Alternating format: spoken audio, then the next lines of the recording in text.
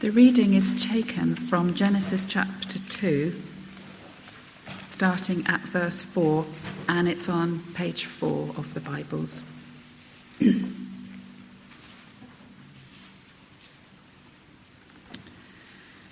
This is the account of the heavens and the earth when they were created.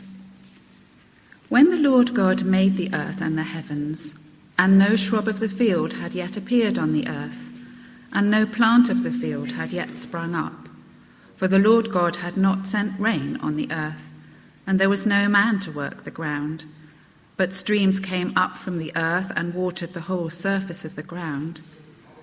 The Lord God formed the man from the dust of the ground, and breathed into his nostrils the breath of life, and the man became a living being. Now the Lord God had planted a garden in the east, in Eden, and there he put the man he had formed. And the Lord God made all kinds of trees grow out of the ground, trees that were pleasing to the eye and good for food. In the middle of the garden were the tree of life and the tree of the knowledge of good and evil. A river watering the garden flowed from Eden. From there it was separated into 4 headwaters. The name of the first is the Pishon. It winds through the entire land of Havilah, where there is gold. The gold of that land is good. Aromatic resin and onyx are also there. The name of the second river is the Gihon. It winds through the entire land of Cush. The name of the third river is the Tigris. It runs along the east side of the Asher, and the fourth river is the Euphrates. The Lord God took the man and put him in the Garden of Eden to work it and take care of it. And the Lord God commanded the man, "You are free to eat from any tree in the garden, but you must not eat from the tree of the knowledge of good and evil, for when you eat of it, you will surely die." This is the word of the Lord. And we're looking at Genesis chapter 2. And if you happen to have Genesis 1 still in your mind, you know, the 6 days of creation and the particular order that things were made, and then you've just had this read to you, you might sort of think, you know, you do the old school exam question, compare and contrast. And you might think that there are some differences between them as accounts of man's creation. There are obviously the 6 days, and here we have 1 day. In Genesis 1, the word for God is Elohim, and Elohim is a plural word. Remember, he said, "Let us." Little insight into the Trinity on sort of page 1. And whereas in Genesis 2, the Lord God is Yahweh, it's singular. It's a personal God that Moses encountered. I am that I am. And then there's the order. In Genesis 1, there are plants, then animals, then man. Here, it's man, then plants, and then animals. In Genesis 1, you have male and female. In Genesis 2, you have individual, personalized human beings called Adam and Eve. Now, these differences have led some people to conclude that what we're talking about is 2 separate accounts of creation that have been stuck together here. However, I think if you read them carefully, there's not really anything in one that contradicts the other. In fact, if there were, it would have been pretty unlikely that any compiler would have put them together. No, I think it's quite clear that they complement one another and are in harmony with each other. So Genesis 1 gives us the big panoramic view. It's like looking at the world from a satellite or a spacecraft above, and they see the whole globe, or at least the half of it that you can see at any one time, if you're up there. And then Genesis 2, then what the guy does is you get various kind of stills as it gets closer and closer to the earth until you eventually end up with one person in one place at one time down here. So you've got the contrast. Genesis 1 is the big picture of the universe. Genesis 2 is focused upon the individual creation of the first human beings who had a God consciousness. In Genesis 1, you see, human beings are the climax of God's creation, and so they are mentioned last. In Genesis 2, human beings are mentioned first because they are the focus of God's creation, and everything operates around them. So let's have a look at man's creation. First, his body. Verse 7, the Lord God formed the man from the dust of the ground and breathed into his nostrils the breath of life, and the man became a living being. So there is the material and the spiritual. Man's body is formed by God from dust. In Hebrew, Adamah is dust, and Adam is man. And God breathed life into him, into Adam. And the body is made from existing raw materials, but life, or as Genesis 1 puts it, the image of God, is directly made by God himself. And that is something that we are aware of, aren't we, in our daily experience. Somebody's said if you could extract the various kind of elements that we have, we're probably worth about £1.50. But we are made up of elements, and we're very aware of our physical existence. But we are also conscious of God. It's God who put eternity in the hearts of man, the writer of Ecclesiastes says. We are aware that we are of the earth and we are of God. But are we to take this account literally or figuratively? How are we to understand this? Is it literal, as if in the creation of man God is some kind of potter, or in the case of a woman, he is some kind of surgeon? Or are we to understand it figuratively?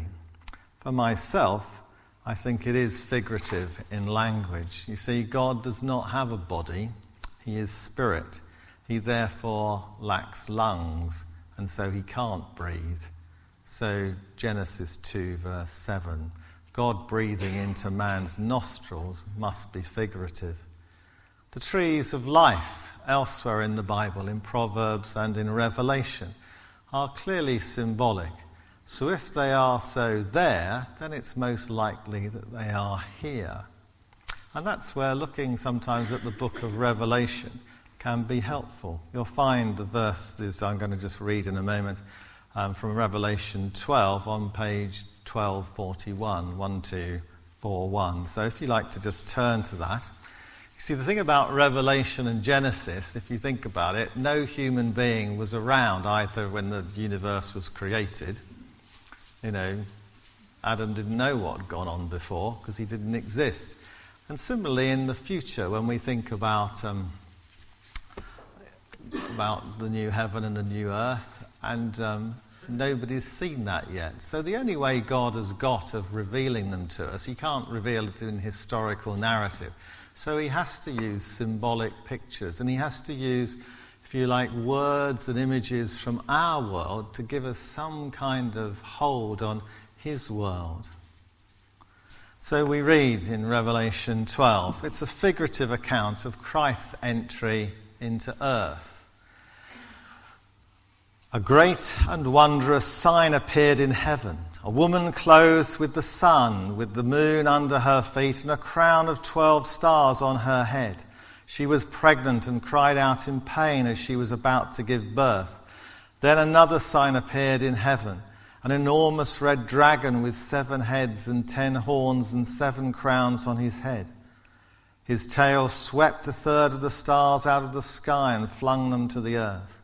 The dragon stood in front of the woman who was about to give birth, so that he might devour her child the moment it was born.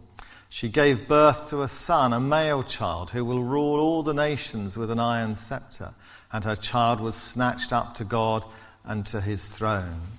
The woman fled into the desert to a place prepared for her by God, where she might be taken care of for 1,260 days.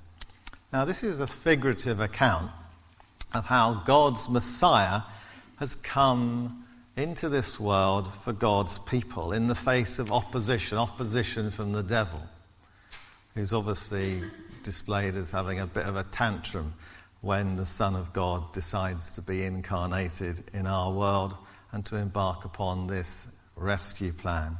If this was all we had about the arrival of Christ in the world, we'd not be able to reconstruct the literal events. Fortunately, though, we do have records of the literal events, namely the Gospels. However, with Genesis, we have little except the rather crucial statement in Romans, where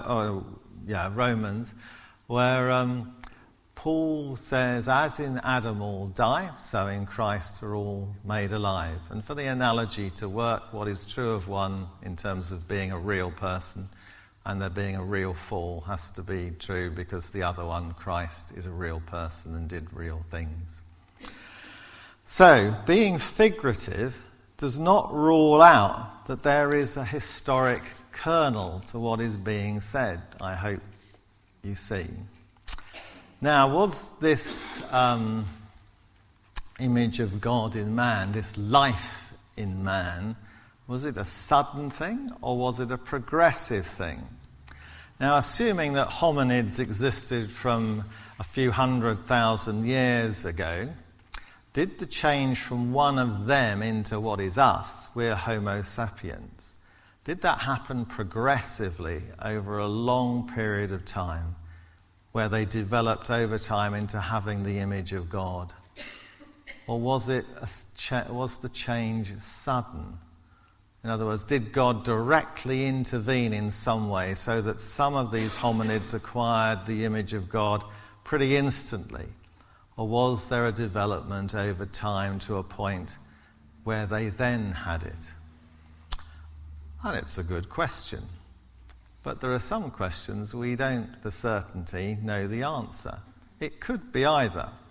I don't think either is incompatible with Scripture, or that science rules out categorically either, because basically there is a limit to what dead bones can tell you about living people, and especially whether they had a God consciousness or not. So we're left with a choice, the choice that we had in Genesis 1. Theistic evolution is where there is a process of divinely directed development in which maybe the increase in the size of a hominid's brain means that it is capable of having a spiritual dimension and a God awareness. Or progressive creation. That, there's long periods of development, but maybe one, possibly, John Lennox thinks, one or two occasions when God had to directly intervene. If you like, a miracle, a supernatural act. One might be where you turn inorganic things into organic, or here, to give a God consciousness. So a long period of time, but then God, to use scientific language, zapped them. They acquired this divine awareness. So you have to work it out for yourself. You'll probably find the answer in science rather than in Scripture. So where and when was Eden? Well, because Adam and Eve are real people, there may well have been other people as well, because after all, where do their sons get their wives from? You know, they just tell us about Adam and Eve. But since they're real people, they have to have a home. So where was it? Well, Eden means plain in the east. And the choices seem to be, if you like, the top of the Persian Gulf, about where Kuwait is or Basra is, or more likely under the sea, because it has covered the land since those times. Or, and more likely, it's in what's called Kurdistan, which is northwestern Iraq and the eastern borders of Turkey. And which it is depends on whether you're opting for the source of the two rivers that we can identify, the Tigris and the Euphrates, or whether you're focusing on their confluence and their emergence in the Persian Gulf. The attraction of eastern Turkey may be that we know that some of the oldest cities in existence are from that part of the world. They go back 10,000 years. And Tubal-Cain, who's mentioned in Genesis 4 as a metalworker, comes from there. When was it? Well, we're speculating, but it's reckoned that Homo erectus emerged out of Africa about 1.8 million years ago, and that all human beings can be traced back genetically to then. But it doesn't seem that they were human beings, Homo sapiens, as we are. We may originate from around 300,000 years ago, or sometime shortly after. Then there is work and pleasure. Now, it may seem difficult to you imagine if you're finding your work a real drudgery at the moment. You know, there are lots of areas of life, particularly in public service, where you all signed up for something and you spend far too much of your time recording all the stuff that you do for somebody who may or may not ever read it. And it's disheartening. It's not treating you as the professional that you are. And the thing may be a drudgery. Well, fortunately, times change and there may well be hope. But here, work is not deemed to be toil at all. God set it all up, and man is there to cultivate it. There was a mutual dependence. Man depends on God for life, and God depends on man for cultivation. And actually, if you think about it, reproduction. Only we can create human beings who can have a relationship with God. So there's mutual cooperation between God and man, working for a perfect purpose. And then we see that God speaks to man, the tree of life. Again, not a tree that you'd find listed in a book on forestry. It is figurative. Elsewhere, for example, in Proverbs, it is clearly symbolic.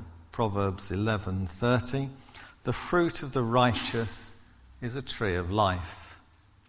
And in Revelation 22, in describing the new Jerusalem coming down from heaven to earth, we read, 22 verse 2, 1250 if you want to look it up. Down the middle of the great street of the city, on each side of the river, stood the tree of life, bearing 12 crops of fruit, yielding its fruit every month. And the leaves of the tree are for the healing of the nations.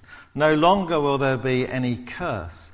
The throne of God and of the Lamb will be in the city, and his servants will serve him.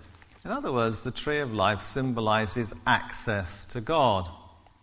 Entry to God's presence is found by availing oneself of the death of Christ for sins in Revelation 22:14. Blessed are those who wash their robes, that they may have the right to the tree of life and may go through the gates into the city. And those who subtract from Scripture do not fare well, verse 19. And if anyone takes words away from this book of prophecy, God will take away from him his share in the tree of life and in the holy city, which are described in this book. Likewise, the tree of knowledge and good and evil is also symbolic. It symbolizes God's demand for obedience. Adam and Eve are given moral responsibility. In their state of innocence, they only know of evil as an external fact, whereas they know of good through personal experience. However, should they disobey, as we know they will, They forfeit personal knowledge of original goodness alone and come from personal experience to know in their life evil. And God wished to protect them from that. So some points of application as we close. First, God intends us to enjoy creation. One of the most refreshing places in the Holy Land is a place called Sachni. Its biblical connection is with Gideon. It is in the Jezreel Valley on the way to the Jordan Valley. So if you have ever driven up from Jerusalem through the West Bank and through the hills of Samaria, which are pretty arid places for much of the year, or if you went from Jerusalem down to Jericho, which is at the northern edge of the Dead Sea, and you drove up that valley, which is also pretty kind of arid and waterless for much of the time, then when you arrive at Sachni, this is like some desert nomad arriving at an oasis. It has got lush vegetation. It has high palms and pine trees to shield you from the sun. It has green banks, like a cricket pitch, to lie out on, and as you bask there, and then you dive into the fresh pool. The spring water is all fresh and clean and clear, and you swim around in that and then come and dry off. It is a picture of Eden. God intends his creation to be attractive for us. Paul to Timothy says, God who richly provides us with everything for our enjoyment. For everything God created is good, and nothing is to be rejected if it is received with thanksgiving. It's a privilege to be able to reach such places, to visit them, and to appreciate God's beautiful creation. It's a privilege to enjoy outdoor sports, whether in the mountains or by the sea. And if we can't afford to go to such places, then we have the opportunities to see pictures in books or to watch David Attenborough programs on television, where we can also appreciate all that we don't see in the southern part of England. So we should avoid damaging creation. Sure, we are here to manage it. God's given us two things to do: to manage his creation and to multiply so there are more people. So if we build a dam to control our water supply, then we must landscape it and turn it into a recreational asset as well. The second thing, God wants us to cooperate with him. It is good to have holidays to the most beautiful places that there are, but as anyone who has been out of work for a few months will tell you, that you are made to work. And work isn't the same as employment, but we are meant to work. We are not meant to be idle. It does not satisfy us to be idle. Not that work is an end in itself, but we are to work in partnership with God.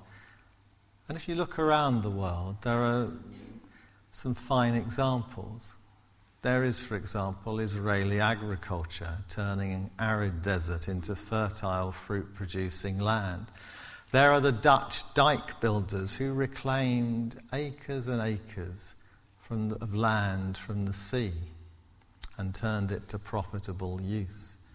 There's even in architecture, we can see it in buildings. Some buildings, just like works of art, just like some music is, are concordant with creation. But there are those which are discordant with creation. And I know that a lot of it is personal taste, but not all of it. If you look at the buildings, as I've used this as an example before, the buildings over in Basing View, the best one, to my humble opinion, is the Mountbatten building, the one with the hanging gardens of Babylon, as it were. They've got kind of plants growing up in different levels. That is a very attractive building compared to some of the neighbouring concrete slabs. that leave much to be desired and probably won't stand the test of time. And thirdly, God made us to be in communion with him. The tree of life symbolises that. The fall spoils that, but God has provided a way back. Remember in Revelation 22:14, "Blessed are those who wash their robes, that they may have the right to the tree of life and may go through the gates into the city. Outside are the dogs, those who practice magic arts, the sexually immoral, the murderers, the idolaters, and everyone who loves and practices falsehood." Now, it may all seem a rather gory analogy, but the blood of Christ, his death, is what we should wash our filthy attire in, for his blood cleanses from all unrighteousness. His life was given in our place. But we have to take action. We have to wash away our sins by appropriating the benefits of the death of Christ for ourselves. And notice those who in Revelation are left outside of the city and the tree of life. They are outside because they have not taken up the option of being cleaned up and able to enter. Blatant wrongdoing dooms anyone.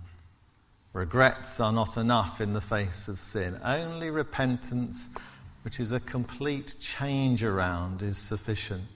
Archbishop Akinola, until recently, was the head of the Nigerian Anglican Church, a church where this Sunday 20 million people will be in their churches across that country. He was writing in reaction to what's called the Windsor Report, which was commenting on some of the things happening in some parts of the Anglican world, which are pretty much at variance, clearly, with the Bible and Christian living. And his comment was, instead of a clear call for repentance, we have been offered warm words of sentimentality for those who have shown no godly sorrow for their actions, and harsh words of condemnation for those who have reached out a helping hand to friends in need of pastoral and spiritual care. He's echoing what Paul writes in Corinthians. Godly sorrow brings repentance that leads to salvation and leaves no regret, but worldly sorrow brings death. And then finally, God made us to be morally responsible and obedient. People don't believe that God is serious, do they? They didn't then, and they don't now. People don't believe that people, by their own choices, will be outside forever. What the Bible calls eternal death. Just as when God said, "You will die if you eat of the tree of knowledge and good and evil." Now, Adam and Eve, as we'll see in chapter 3, didn't die immediately. God was merciful. But they did die first spiritually. God put them out of the garden, out of his presence. And then they died physically. And unless they had a change of heart, which is not recorded, they will have died eternally. Spiritual death separates the soul from God for the duration of this life. Physical death separates the body from the soul until the resurrection of the dead. And eternal death separates body and soul from God permanently.